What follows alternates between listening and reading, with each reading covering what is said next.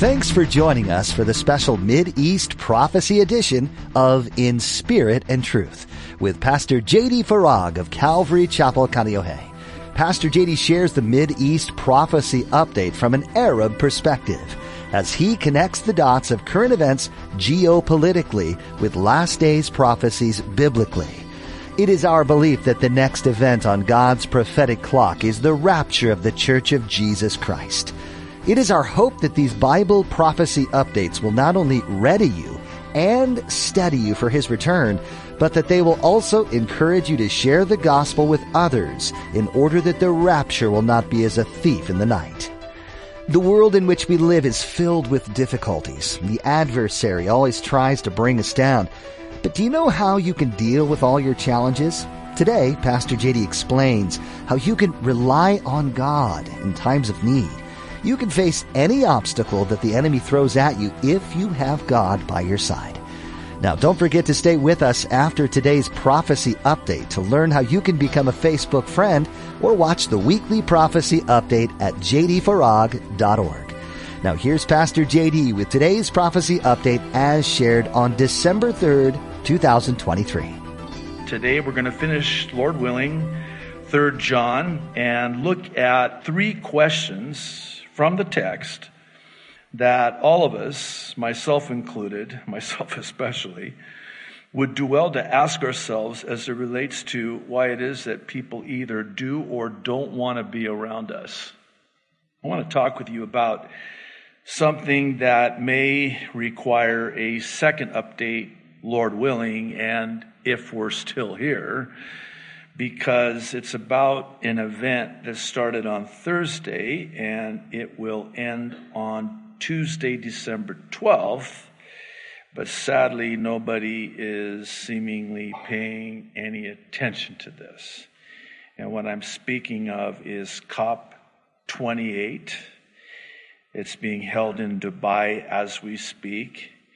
And because of this particular conference and its prophetic significance, I've chosen to title today's update, Expect the Unexpected, which I'm hoping you'll see why here in a moment. I'll explain more about COP28 shortly, but please know that it's going to be generic and not specific because the event is still ongoing. What I'd like to do, though, first is draw your attention to specific, not generic, Bible prophecies that speak to what's happening in Dubai at COP28. And let's start with 1 Thessalonians chapter 5. I'll begin reading in verse 1. This is the Apostle Paul writing to a young church, not young in terms of age, but a church that he had just started that was young in its age. A church that he was only able to spend maybe at the most about 3 months with before he was ran out of town there in Thessalonica. And he always wanted to go back, longed to go back. He loved these people. He knew these people. He started this church. And imagine this, he's there for 3 months and he starts teaching them Bible prophecy as new believers and a new church. And so he writes 2 letters to them. And I want to draw your attention to this first letter because I want you to pay particular attention to what he says right out of the chute in verse 1. Listen. But concerning the times and the seasons, brethren, you have no need that I should write to you. For you yourselves know perfectly that the day of the Lord so comes as a thief in the night. In other words, when I was there, we talked about this. I taught you this. And then verse 3, a very well-known verse, verse 3, for while they say, or when they say, peace and security, or as some of your translations render it, safety, it's the Greek word asphalia, translated stability, security, safety. When they're saying, while they're saying, at the time they're saying these 2 words, peace and security, then sudden destruction comes upon them as labor pains upon a pregnant woman, and they shall not escape. But you, look at that contrast, verse 4, brethren, are not in darkness, so that this day should overtake you as a thief. You are all sons of light and sons of the day. We are not of the night, nor of darkness. Therefore, let us not sleep as others do, but let us watch and be sober. For those who sleep, sleep at night, and those who get drunk are drunk at night. But let us, who are of the day, be sober, putting on the breastplate of faith and love, and as a helmet, the hope of salvation. For God, verse 9, did not appoint us to wrath, but to obtain salvation through our Lord Jesus Christ, who died for us, that whether we wake or sleep, we should live together with him. And then he says this, verse 11, therefore, comfort each other and edify one another, just as you also are doing.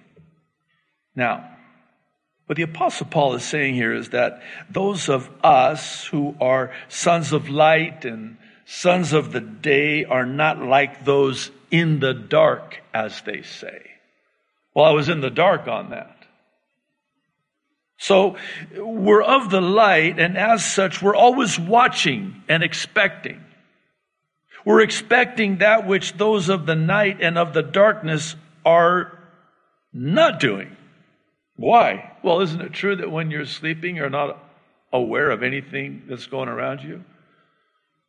Even you light sleepers, when you're asleep, you're not watching or expecting anything. Otherwise, you wouldn't be sleeping, right? I mean, this whole idiom, we'll talk about this in a moment, but this whole idiom of a thief in the night, you don't expect a thief to come in the night, because if you did expect a thief to come in the night, you would not go to sleep that night that you were expecting the thief to come in the night. Just bear with me. It gets better. A thief does not call you or text you or email you and just give you a heads up. Hey, by the way, I'm going to come tomorrow night at 2 a.m. Is that a good time for you? Did I take it too far? So this idiom of it's going to be for them, not you, them, not us, them as a thief in the night. Why? Because they're not expecting it, as evidenced by what they're doing and not doing. Verse 4 is interesting, because basically what Paul's saying is that day is not going to overtake you. It's not going to surprise you. It's not going to catch you off guard. Why? Because you're expecting it. So for you, it's not going to be something that just blindsides you. Them, it will. You, it will not. And then verse 3, of course, this well-known verse for what I think would be deemed obvious reasons about sudden destruction coming upon them like labor pains, while they're saying peace and security. You know what this implies, right? It implies that they weren't expecting it so suddenly. Just as a pregnant woman may not expect her labor pains so suddenly. Stay with me. In other words, like with a woman in labor, there's a certainty or inevitability, if you prefer, but so too is there an unexpectedness that they're expecting. That's not a play on words. Because is it not true that of a woman who is with child, they will refer to themselves, or we will refer to them as expecting? Oh, you're expecting. Be careful, guys, when you do that, though. If you see a woman and you go, oh, how far along are you? And then they're not pregnant. But I digress. In other words, a pregnant woman is expecting. So there's this anticipation, this watching, this expectation, because they're expecting. And by the way, Paul is echoing the words of the Savior. He uses the same analogy in a very powerful and profound prophetic passage In Matthew 24, you know it well. When the disciples ask him, what are going to be the signs of your coming and of the end of the age? And Jesus proceeds to tell them, first and foremost, let no man deceive you. Deception will be number one on the list. These are the signs, the markers by which you can use to gauge how close my return is. Because what Jesus is doing is likening his coming to a baby coming, which is why he uses the birth pains, which come in greater frequency and greater intensity. So the more frequent and the more intense things like deception, false Christ, nation rising against nation, kingdom against kingdom, wars and threats of wars, better interpreted, not rumors, but threats of war. And then there's going to be famines, pestilences. How about this one? Earthquakes in diverse places, different places, big earthquakes like those birth pains. And they're going to be in places that you would not normally expect there to be an earthquake, diverse places. And he takes that list, which is, I believe, an abbreviated list, but it's the ones that he chose to answer their question with, and he lumps them in all together and likens them to a woman in labor. Why? Because I want you to expect, because you're expecting what they are not expecting, so that when, not if it happens, you're not taken by surprise. Why? Because you're watching. You're expecting.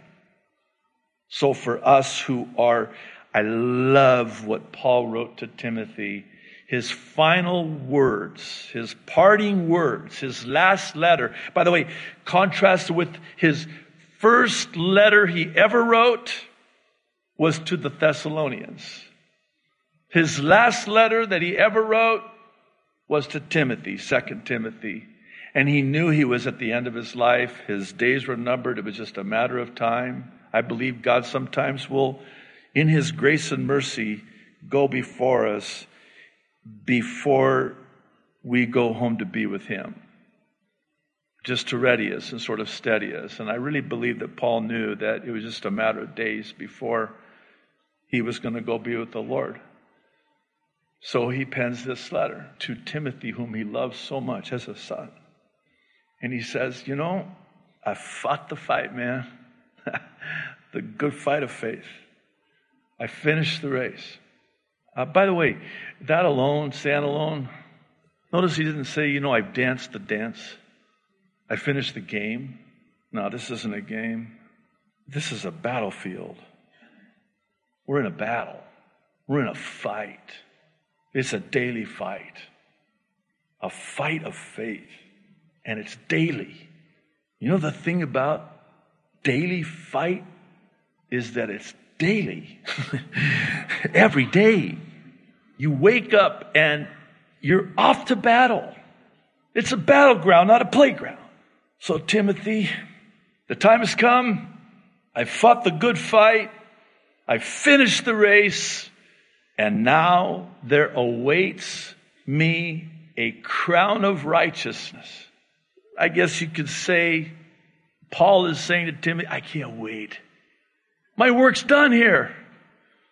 Now, you know what awaits me is this crown of righteousness. And here's the thing, Timothy, not just me, but all of those who watch this long, ache, yearn, watch for his appearing, not coming, appearing. We'll talk about that too in a moment. Well, we got a lot of stuff we got to talk about, so let's keep moving. 2 takeaways. First, expect, because you're expecting the unexpected, so that when, not if, it happens, you're not caught off guard because you were expecting it. And second, and very important, by the way, edify and encourage others to be watching and expecting too. Even now, as Paul would say, some of you are already doing. Just keep doing that, because people need to be encouraged, especially in this day that we're living in. People are so discouraged. Christians are so discouraged. They need to be encouraged. Encourage them. You know what you'll find when you encourage someone? You yourself will be encouraged as a result. That's just the way God made it. That's why there's a bearing witness in your spirit. When you're encouraging somebody, you yourself are encouraged when you're encouraging. Now let's talk about these idioms that Paul used. You know, the thief in the night, that day. Why? Because he's delineating between the rapture and the second coming. The day of the Lord is not the rapture. The day of the Lord is the commencement of the 7-year tribulation. That's the judgment of God, the day of the Lord, the wrath of God on a Christ-rejecting people. And it's coming suddenly. Sudden destruction. The thing about sudden destruction, again, you already know this, again, very deeply profound, because I'm so profound. The thing about sudden destruction is it's sudden. Suddenly. So it happens, it's going to come upon them. And I've talked about this before. I suppose this is as good of a time as any to say it again. I hope you don't tire of me saying it, but I'm becoming increasingly convinced with each passing day, it seems like now, that this is a simultaneous event. Meaning that when sudden destruction comes down on them, we go up. When this goes down, we go up. Never mind, just whatever. I'm excited about that.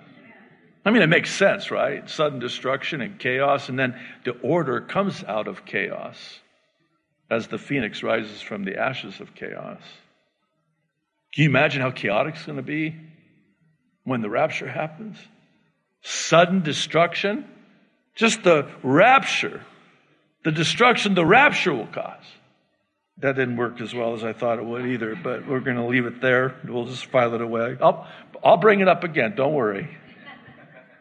So let's talk about the distinction, the delineation between the rapture and the second coming. The pre-tribulation rapture is at an unexpected hour, whereas the second coming is specified in its timing. With the pre-tribulation rapture, Jesus comes for us. In the second coming, Jesus comes with us. 10,000s, his saints by his side. If you prefer, his bride by his side. The rapture, he doesn't come to the earth. We're taken up from the earth. We're caught up to meet him in the air. That's not the second coming. And 7 years, at minimum, 7 years separate the pre-tribulation rapture from the second coming, which comes at the end of the 7-year tribulation. Because the purpose of the tribulation is for the salvation of the Jewish nation. You guys probably just copy and paste that because I say it every week too. Okay, let's connect a couple dots, as it were, because it's going to be germane to our understanding of what's happening right now in Dubai. This aforementioned prophecy in 1 Thessalonians 5 comports with two very detailed and specific prophecies that, again, we talk about often, but I want to preface them by saying that they both have what I like to call a prophetic timestamp. You know how you have timestamps on things?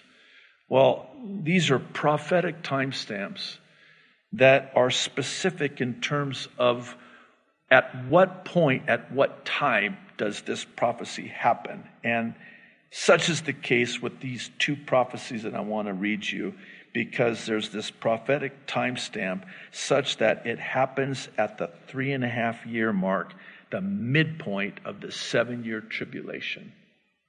That's specific, and that's Daniel 9:27. Now, I'm going to read it. Please, if can, let the Holy Spirit, because you know that saying, familiarity breeds contempt. I can't even say it. I'm so full of contempt. You know how when sometimes something becomes so familiar, you've read it a jillion times and it loses its flavor? Please, let's not do that, because this is really important today, especially with what I want to share with you. So I'm going to read it, Daniel 9:27. He will confirm, enforce a covenant with many for 1/7. That's the 7-year tribulation. Here's the timestamp. In the middle of the 3.5-year mark, he will put an end to sacrifice and offering, and at the temple he will set up an abomination that causes desolation until the end that is decreed is poured out on him. Now hang on to this. Confirming, strengthening a covenant with many for 7. Real quick, in the Hebrew, it's ikbir, same word in my native tongue of Arabic.